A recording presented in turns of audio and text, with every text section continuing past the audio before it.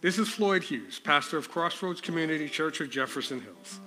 I just wanted to share about my new book, Act Like an E-Christian. The E stands for evangelical. And despite what you may have heard, evangelical Christianity has nothing to do with politics. It has to do with the reason the body of Christ exists, sharing the gospel. My book, a devotional based on the book of Acts, prayerfully encourages Christ followers to return to our evangelical roots of sharing the gospel with folks in our circles of influence. It's available on Amazon in paperback and for Kindle, and you can pick up a copy today.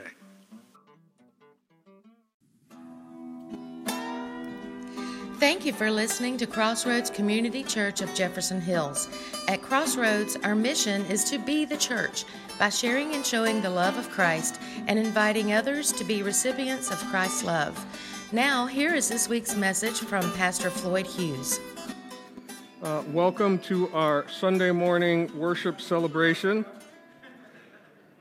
where we love celebrating Jesus, especially when we can do it in person. We were only online last week. I love technology. This week we're in person. We will be going forward. But we are going to do something that's also online. All right, so Karen had asked if I could access, you guys know we've been praying for Gracie Ray, her granddaughter. If I could access, they have a Nick View cam over the babies in the NICU. And she asked if I could access this online. I couldn't from our computer back there, but I did from home, and I took a little video snapshot of, this is Gracie Ray yesterday morning, who was quite active, by the way. I was trying to but yeah, you couldn't talk to her, but I was hoping she would just stay still, but she was just moving all around and all kind of stuff. So you guys know that we've been praying for her because she was born prematurely, but she's growing, she's getting better, and I'm going to ask you guys to stand, and we're going to pray for her again this morning. But when we pray for her this morning, I'm going to ask you guys, don't close your eyes, don't bow your heads.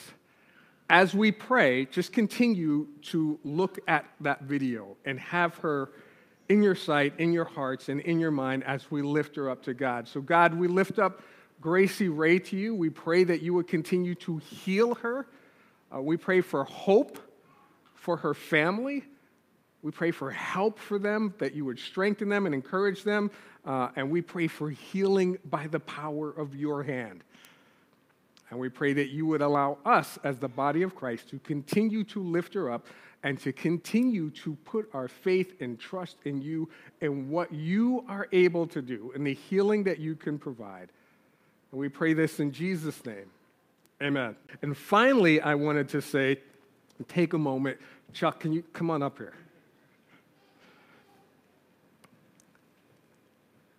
And I may have to have someone else do this because I'm getting all teary-eyed. But Chuck has been a part of our praise team for years. I don't know how many years. How many years?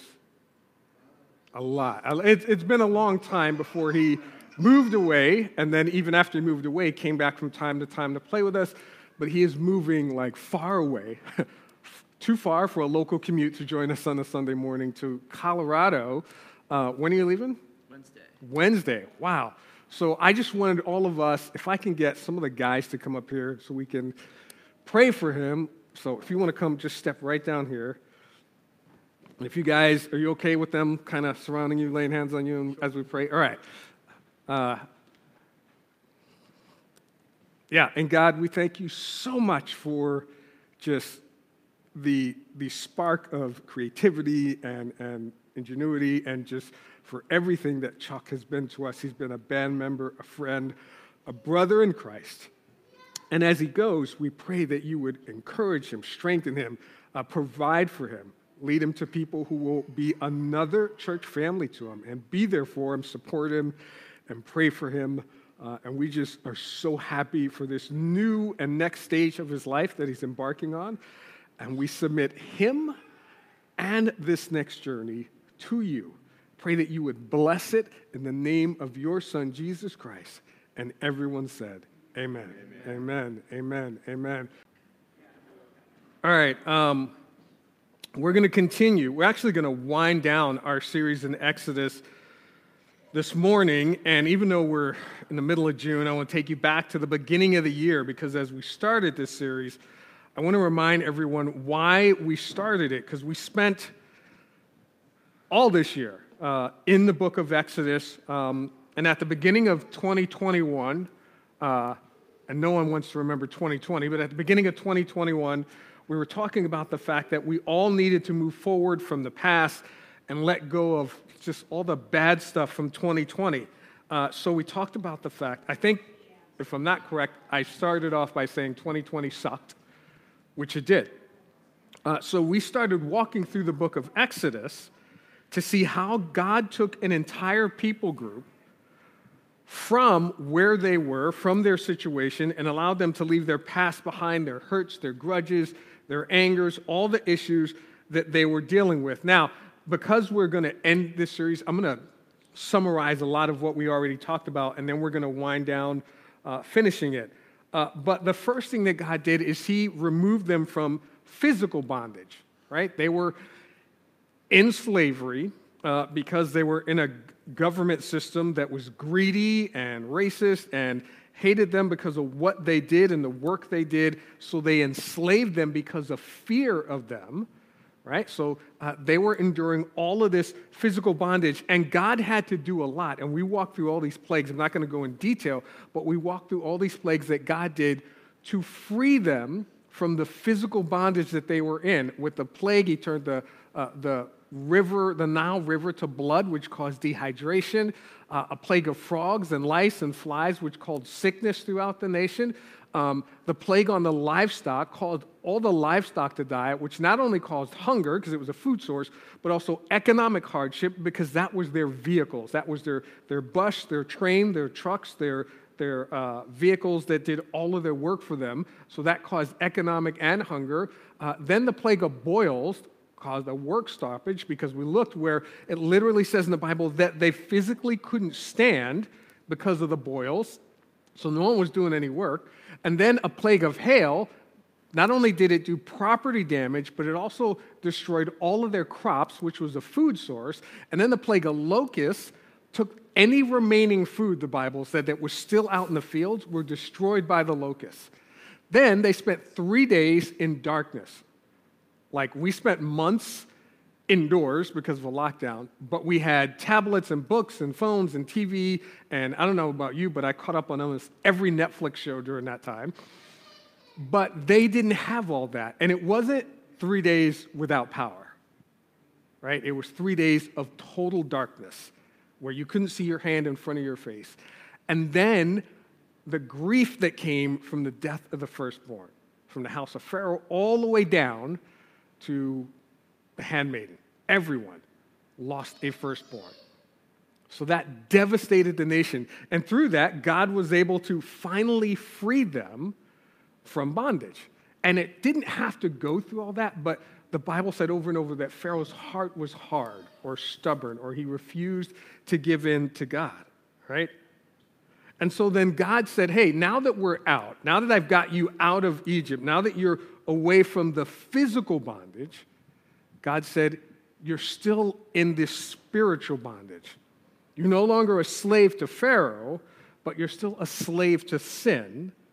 So he started revealing to them all of these laws, and we talked about a bunch of them in Exodus, but many other ones he revealed throughout Leviticus and Numbers and Deuteronomy, and in total it came out to 613 laws. Some of them were the civil laws, which was here's what's right, here's what's wrong, right? Morality, don't do this, don't do that.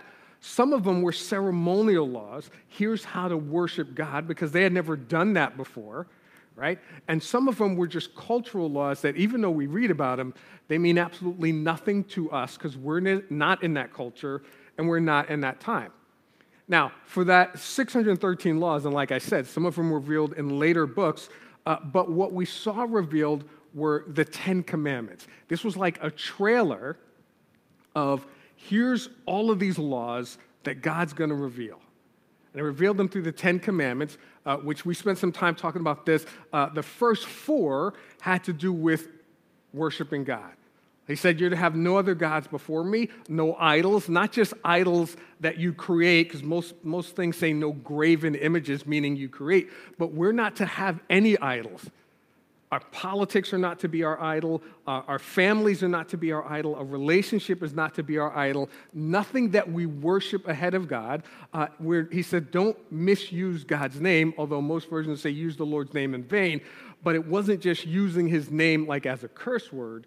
It's misusing his name and saying it like if I say, God said it's okay to do this thing, even though God said it's not okay to do this thing, that's me misusing God's name.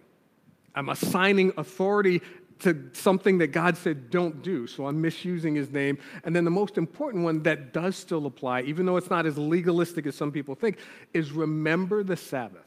It's basically remember to take a day and spend some time with God. The other 6 kind of flow from the first 4, because if you don't have a right situation with God, then you're not going to be able to honor your mother and father. No murder, which Jesus said, but if you hate people in your heart, you've kind of murdered them already. No adultery, no stealing, no lying. And although most versions say no coveting, right? None of us use that word today, but it's really lusting after people or things, because it's basically saying, hey, God, I'm not okay with what you provided. I want what you gave to Chuck. I want to go live in Colorado. I don't. Pretty cool, but that's what coveting really works out to be. So he took these, right, these 613 laws, gave them a trailer. Here's the 10 Commandments. Jesus later took these, and we looked at this, and he said, hey, all 613 laws, 10 Commandments, everything can be summed up in 2 rules that we are to follow, and that's love the Lord your God with all your heart, mind, body, and soul, and love your neighbor as yourself. Those are the things that God commanded. So now, God took them out, and a lot of people look at this and say, well, this is not, this is just Bible fantasy.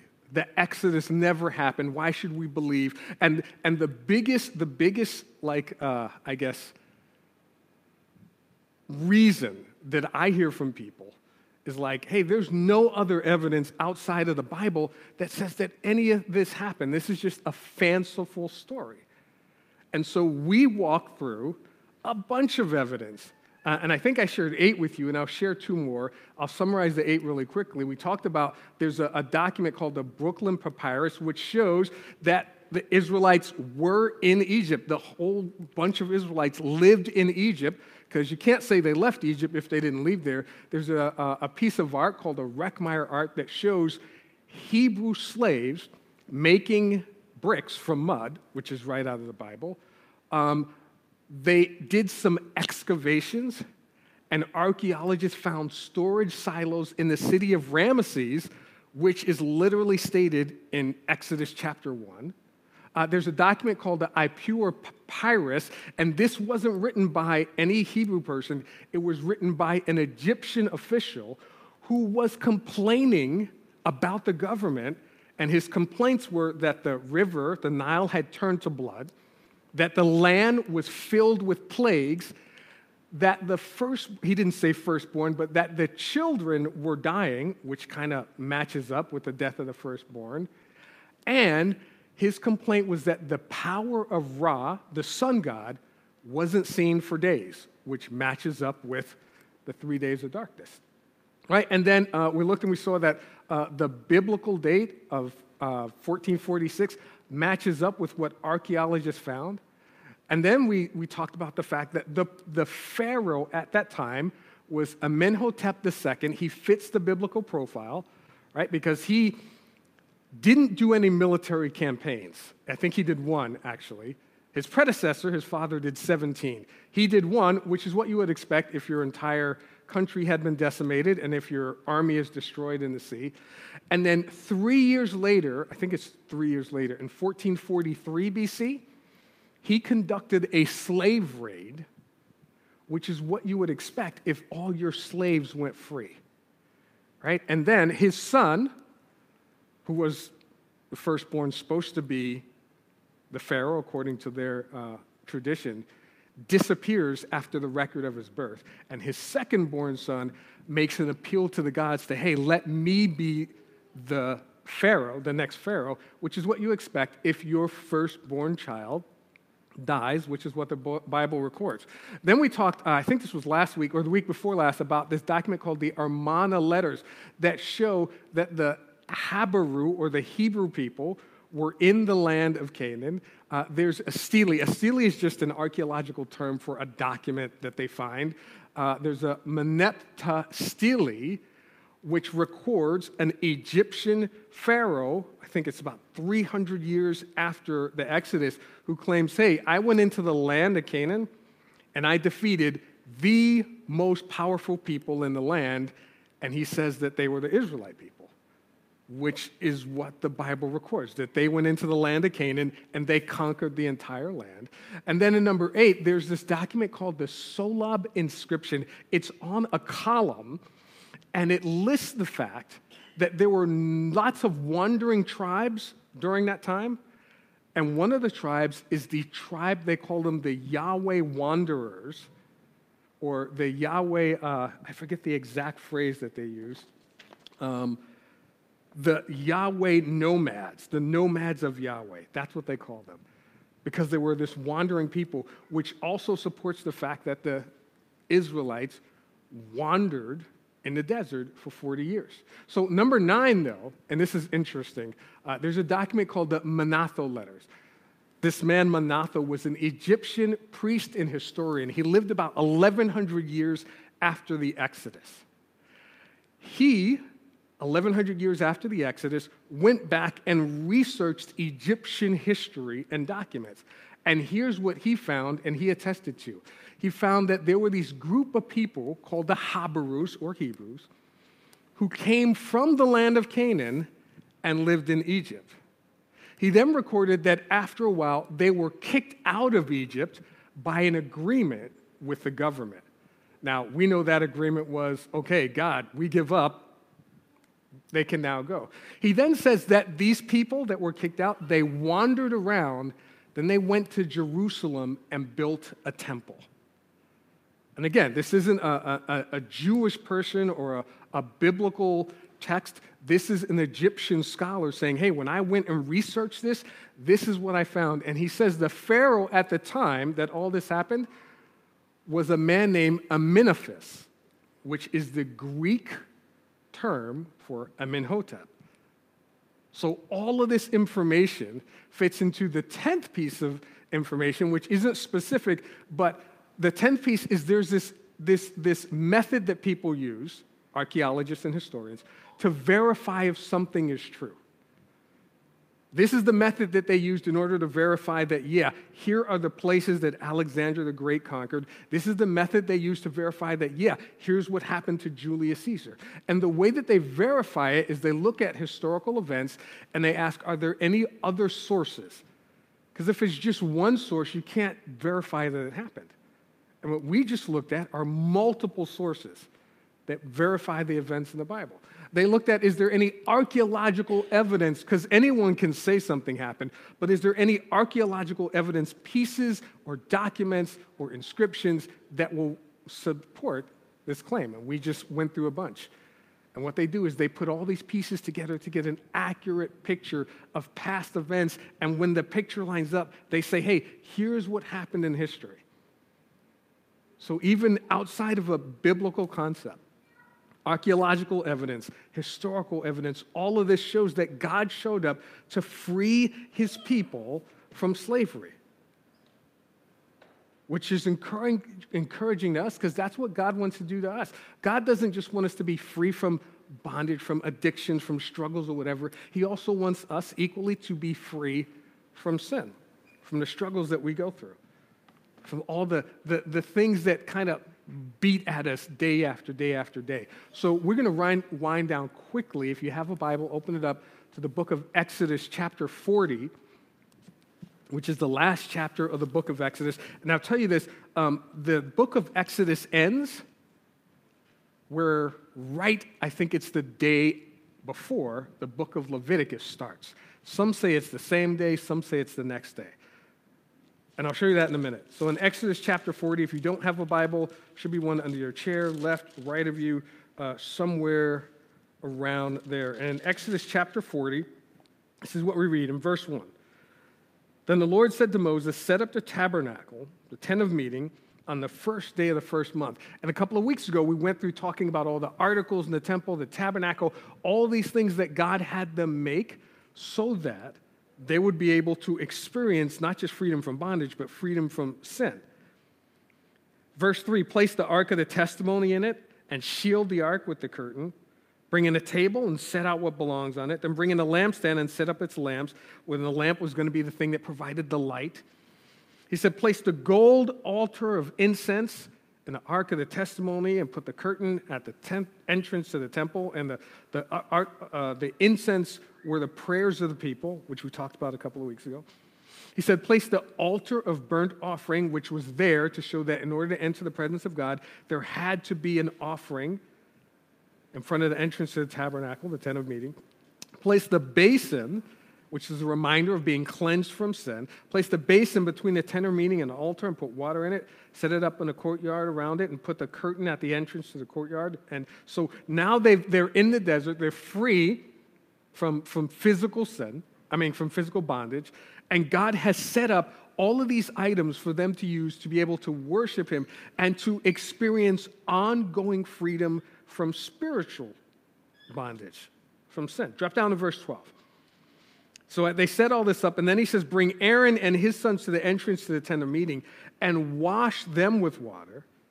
Then dress Aaron in the sacred garments, anoint him, and consecrate him, so he may serve me as priest. Bring his sons, dress them in tunics, anoint them just as you anointed their father, so they may serve me as priests. Their anointing will be to a priesthood that will continue for all generations to come. And Moses did all that. And the thing is that God was saying, hey, there needs to be this intercession between God and man, so that God could go and say, thus saith the Lord, and then that person can go and make sure that God's will was done correctly.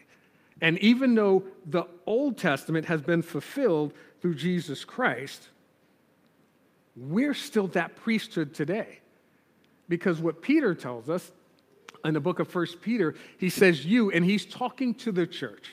He's talking to Christians. He's talking to anyone who steps across the line of faith. He says, you're a chosen people, a royal priesthood, a holy nation, God's special possession, that you may, and here's why God chose us. Here's why we're this priesthood. So that you may declare the praises of him who called you out of darkness into his wonderful light. And this is where sometimes as Christians we get a little bit wrong, because we believe that our goal as Christians is to go to people and say, hey, you're a sinner, you need to be saved. That's not what that says. What we're supposed to do is we're supposed to go to people and say, hey, I used to be a sinner, but God saved me. I used to deal with this addiction, but God saved me. I used to deal with anger and depression and frustration, but God saved me, and he can do the same for you. We're not supposed to go to people to condemn them. We're supposed to go to people and declare the praises of him who saved us. And that way, then they are interested to know, well, if God can do that for you, because I know you, Floyd, you used to be a jerk. Some people still think I am, but if God can do that for you, then perhaps God can do that for me. That's what we're supposed to do. All right, so drop down to verse 17. So the tabernacle was set up on the first day of the first month in the second year. When Moses set up the tabernacle, he put the bases in place, erected the frames, inserted the crossbars, set up the posts. Then he spread the tent over the tabernacle and put the covering over the tent as the Lord commanded him. So 1 year after leaving Egypt, 1 year after being free from physical bondage, God had them in the place, and he set up everything that they needed to experience spiritual bondage. Right? God had provided all the resources, everything they needed, and then once it was all set up, God started dwelling among them. And I'm going to put the last couple of verses, because the next couple of verses talk about just all the other things that they set up. But then the way that Exodus ends is this. Then the cloud covered the tent of meeting, and the glory of the Lord filled the tabernacle. Moses could not enter the tent of meeting because the cloud had settled on it. The glory of the Lord filled the tabernacle. And in all their travels, when they needed to move, when they needed to go, everywhere where they were going, in all their travels of the Israelites, whenever the cloud lifted from above the tabernacle, they would set out. But if the cloud did not lift, they did not set out until the day it lifted. So the cloud of the Lord was over the tabernacle by day, fire was in the cloud by night, in the sight of all the Israelites during all of their travels. Right? So this whole book wasn't about God getting them out of Egypt to a certain destination. It was about God getting them out of Egypt and then getting them to a place where he could begin to equip them so that he could be with them on the journey, right? It wasn't getting the Israelites to a destination. It was having God free them and then lead them along the way. And what a lot of people do is they say, hey, you know what? I'm a Christ follower. God saved me. And then they think that's it. But there's still a journey that we have to go on, a lifelong journey. We have to live the rest of our lives. And here's the reality. A lot of these people, and I think we said it was like 1.2 or 1.5 million people left out of Egypt. But they didn't all make it to the promised land, right? Some of them, the journey ended because of disbelief. They didn't believe that God could get them to where they were supposed to go, even though they saw all the things he did. Some of them, it ended because of disobedience. Even though God said, have no gods before me and obey me. And we talked a few weeks ago about one of the first things they did was have I don't want to call it a rave, but a wild, out of control, the Bible says, party, where they worshiped an idol that they created. Violated the very thing God said don't do. And then for some of them, they just loved their old life too much. Yeah, they were like, hey, God can provide. But when things got hard, they were like, I'm going to go back to this because this was easy and this was fun and this was better for me. And right on the promise, right on the edge of getting into the promised land, this is what happens. And some of you are familiar with the story where Joshua sent out the spies to check out the land, and they go check out the land, and they're like, oh, we can't do that. The struggles are too big. The enemies are too big. And then that night, all the members of the community raised their voices, and they wept aloud. All the Israelites grumbled against Moses and Aaron, and the whole assembly said to them, if only we had died in Egypt or this wilderness. And they said, why is the Lord bringing us to this land only to let us fall by the sword? They didn't think that God could defeat their enemy. And they said, our wives and children will be taken as plunder. Wouldn't it be better for us to go back to Egypt? And they said to each other, we should choose a leader and go back to Egypt. And there's a lot of people that this is what they do when things get hard, when things get rough, when things get difficult. Rather than trusting God to overcome it, it's a lot easier to just go back to what I'm used to. And we tend to forget that what we were in was way worse than where we're going. It's one thing. I can't see where God's taking us. I don't know where we're going. I do know what I was in. But in our memory of what we were in, we forget the pain, we forget the anguish, we forget the hurt. A lot of people that deal with addictions, a lot of people that deal with harsh relationships go back to harsh relationships.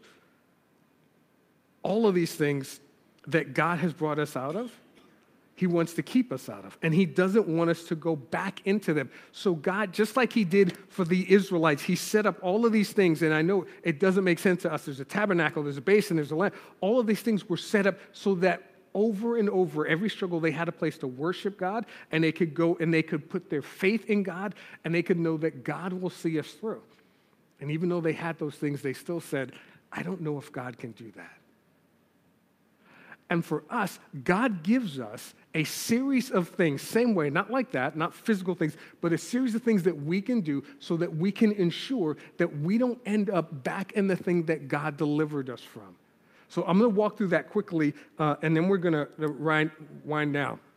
So in Acts chapter 10, Peter said to them, "You yourselves are aware how it's not lawful or permissible for a Jew to keep company with, or to visit, or come near, or speak first to anyone of another nationality. But God has shown and taught me by his words that I should not call any human being common or unhallowed or unclean." This is Peter, where Peter used to think, you know what? I'm not even supposed to talk to you guys. I'm not even supposed to meet up with you guys. I'm not supposed to have anything to do with you. But then God showed him, hey, guess what? It's okay. And first of all, that wasn't what God said. It wasn't unlawful. The Jews made it unlawful. God said don't associate it with people who are engaged in sin, because then you'll be like them. He didn't say you can't talk to them or go into their house, but that was something the Jews put in place. God's hope was that you would talk to them and you would go into their house, because you're supposed to be a light for the nations. So this same Peter, right, who said, hey, God showed me that it's okay to talk to everyone, ends up being the first person who crosses the line, goes to the Gentiles, shares God with them, and Gentile, non-Jewish people start getting saved. A little while later, Peter goes back to not going to and not talking to the Jews, because Paul tells us in Galatians that he had to confront Peter about this. He says, when Cephas, Peter, came to Antioch, I protested and opposed him to his face concerning his conduct there, for he was blamable and stood condemned, and here's what he stood condemned for. Up to that time that certain persons came from James, he ate his meals with the Gentile converts. He was one of the first people that converted him. So he would sit down with them. He would say, let's go to Chick-fil-A. Let's go to McDonald's. Let's go have a burger. But then when the Jewish people came, he was like, oh, well, we're not really supposed to eat with you, so I can't hang out with you anymore. He went back to doing the thing that the Holy Spirit had literally shown him it's okay to do. And this is what happens to us. God frees us from something, frees us from sin, frees us from some issue, frees us from some addiction. Then we get around certain people, and we slide right back to doing that thing that God delivered us from. Now, Peter ends up later realizing this, and he comes up with this, I don't want to say process, but this way that we can keep from going back to doing the things that we used to do. And we're going to end with this. In 2 Peter, this is what he writes. He says, grace and peace be yours in abundance through the knowledge of God and of Jesus our Lord. And this knowledge of God is going to be key to not going back to doing the things that we used to do that God delivered us from. He says this. He says, his divine power has given us everything we need for our godly life through our knowledge of him. Now, I want to make sure we understand that. What Peter is saying is, hey, the divine power of God has given us everything we need so that we can live a life that's pleasing to God, right? Because right now, most of us probably, in order to please God, I got to do this, I got to do that, I got to make sure I show up in church on Sunday, if I miss Sunday, I've got to watch it on YouTube, or I've got to do this. All these things that we come up with. But what Peter said way before YouTube was invented was that God has given us everything that we need to live a God-honoring life. He says, through these things, he has given us his very great and precious promises, so that through them you may participate in the divine nature, having escaped the corruption in the world caused by evil desires. Basically, what he's saying is, hey, the promises that God gives us to provide for us, to keep us, to make sure that like we prayed for healing for Gracie Ray, and we're trusting that God can do that. All of these promises that he's given us help us participate in the divine nature, but also they help us stay away from living a sinful life. Now, this next part may be a bit long, but I'm going to summarize it in a minute. He says, for this reason, make every effort to add to your faith goodness, add to goodness knowledge, add to knowledge self-control, self-control perseverance, perseverance godliness, to godliness mutual affection love. And if you possess these qualities in increasing measure, they will keep you from being ineffective and unproductive in your knowledge of our Lord Jesus Christ. Don't worry, I'm going to summarize this in a minute. But he says, whoever does not have these things is nearsighted and blind, and they forget that they have been cleansed from their past sins. In other words, he says, if you don't have these things and you're not doing these things, you kind of forget that God already delivered you from this past sin, and you slip back into this past sin. You forget that God told you it's okay to talk to people that don't look like you, think like you, or vote like you, and you slip back to avoiding those people because they're not like you. And let me summarize all this. Here's what he says. He says the first thing we need to know is knowledge of God. We need to seek to know God. If you seek to know God, it will increase your faith with knowledge of God. If you seek to know more about God, then God is not going to be like, I'm not going to tell you anything about me. God says, you want to know more about me? Here, let me reveal more of myself to you. As our faith is increased with the knowledge of God, then we end up doing godly actions. So as our faith is increased with more knowledge about God, then we start doing things that are more like God. As we start doing things that are more like God, then we get more knowledge of God because we start to experience, now I understand why God said, yes, we should serve, why we should do this, why we should do that. It makes more sense, and we start to understand more. We get more knowledge of God. As we get more knowledge of God, we get more self-control. And that's the key to the whole thing. Because if I have self-control, then it's easy not to slip back into doing the things I used to do that were displeasing to God. And I have more self-control because I have more knowledge of God. I have more knowledge of God because I was doing things like God. I was doing things like, not that we are God, I'm just saying we were doing more actions. The Bible says that that good deeds that we do aren't to try to achieve a relationship with God. They come out of our faith with God. As I experience more self-control, then I have more perseverance and more patience. See, if I have more perseverance, then regardless of how long the struggle that I'm going through goes on, I'm okay because I have more patience. I can withstand this struggle.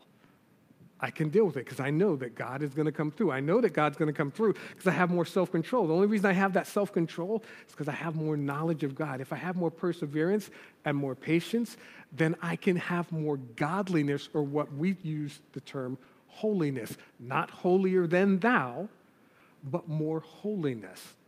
The things that I say and I do, what comes out of me, are more of a reflection of God than of me, because I have more perseverance, which I got from having more self-control, which I got from more knowledge of God, which I only got because I was doing things like God because of my increased faith from knowing God. If I have more godliness, I can then love others. It's so much easier to love people that don't look like me, think like me, talk like me, vote like me, and even the people that hate me, not because of me, but because of the God in me, because of the perseverance that I have and the patience that I have, because of the self-control that comes from the knowledge of God, comes from doing things in a God-honoring way, comes from increasing my faith because I was seeking God. And if I love others more, once I start loving others more, what happens is I end up wanting to spend more time with God and seek Him more.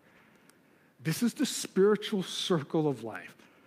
This is how Peter says, hey, I can keep from going back into doing the things I used to do that were displeasing to God by seeking to know God, increasing my faith with the knowledge of God, which is going to allow me to do more things or do what some people call good deeds, godly actions, which is going to increase my knowledge of God, which again is going to give me more self-control, not because I'm that good, just because of the self-control God gives me, which is going to give me more perseverance and patience, which is going to make me more holy or experience more godliness, which is going to allow me to love others. And the more I love people, the more I want to seek after God so I can continue to do it.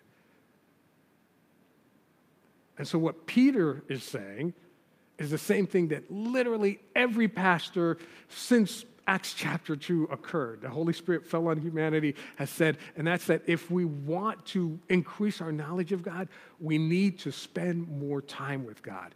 And as we do that, it's going to create this circle of life that makes it easier to not slip back into the things that God has delivered us from. So here's what I'm going to ask us to do. If you haven't already done so, and you can do this now or you can do this later, there is an app called the YouVersion Bible app, right? And it's actually made by a church. There's a church organization, mega church, and they put out all kind of products for free to the Christian community to help make Christian lives better. And in this app, they have what they call not just the Bible, so you can find it in many translations. They have daily reading plans. Because if you're like me, it's hard to set aside time and say, I'm just going to read through the Bible. It's a piece of gum on my Bible. But read through the Bible. And even when you try to do that, you get distracted and all that stuff. And if you're like me, I'm not a big reader. I have to force myself to do it, right? But they have what they call reading plans that are short. And this particular one I thought would be great for us to do together. So if you have this Bible app on your phone or on your tablet, you can go down to, when you open it, there's a bunch of icons. The one that says Discover, if you tap on the one that says Discover, it'll take you to the search field. If you type in the word kryptonite, and let me tell you why I chose the word kryptonite. Okay, so for all of us, right, we have struggles, we have weaknesses, we have things that prevent us from, moving forward with God. Superman, I don't know if you guys know this or if you've ever heard me talk about him, but he is like the most powerful superhero, not in the world because he's not real, but in comic book creation. Some would argue the Hulk, some would argue Dragon Ball Z, Super Saiyan. Don't Google Dragon Ball Z, Super Saiyan, but all that stuff, some would argue. But for lack of a better term, Superman, most powerful, right? But he has a weakness, just like we do. His weakness is kryptonite. It's this thing that takes the most powerful superhero in all the comics and literally lays him out, makes him weak. And we all have weaknesses too, things that keep us from moving forward with God. So if you type in kryptonite, you will find this plan that says Killing Kryptonite with John Beaver, and it looks like this. I think it's actually Bevere, can't remember. It's a plan, and I think it's like a 7-day plan, very short reading plan, which I think it has some audio in it. I have not done it yet, that we can all do together. So if you go search for it, you can click Save for Later. It'll give you a little calendar where you can pick a date, and then starting tomorrow morning, all of us are going to start reading this together. So that together, as a congregation, we can all start killing those things that keep us from moving forward with God. And it's not that just because I'm a pastor, I'm like immune to all this stuff. Sometimes I say things I shouldn't say.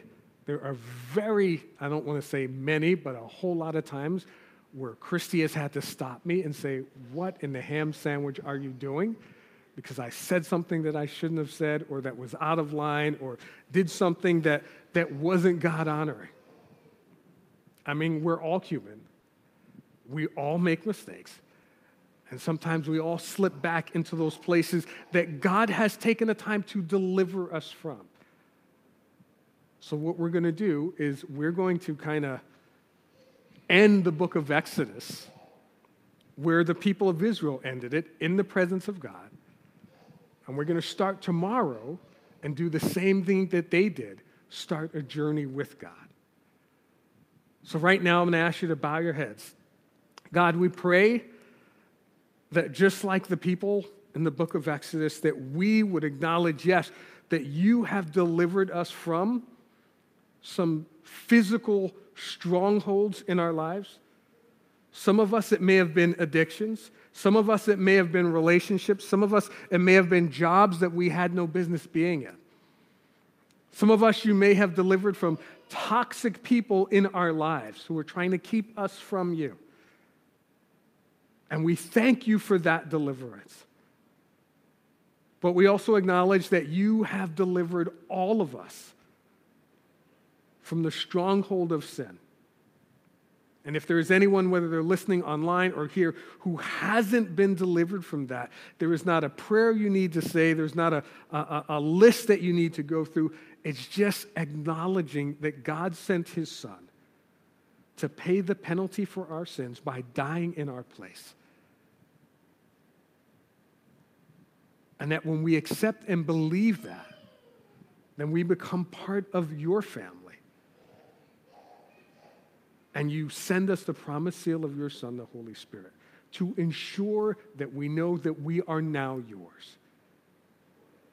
But we also acknowledge that despite the physical things that you have delivered us from and the sin that you have delivered us from, that sometimes we slip back into habits that are less than God-honoring. And we treat people in ways they don't need to be treated. We act in ways that we don't need to act.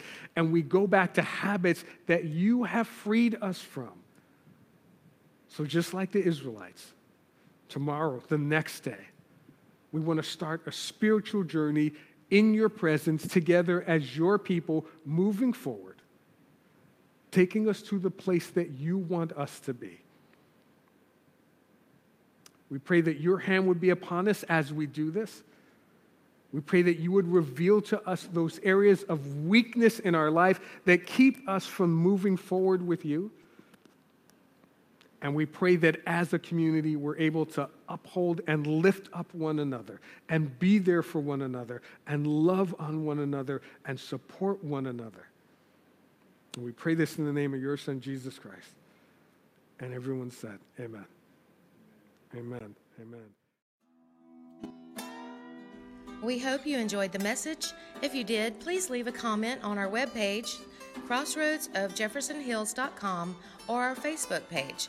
You can also join our Sunday celebration every Sunday at 10:37 a.m. We look forward to hearing from you online or in person. Thank you and God bless.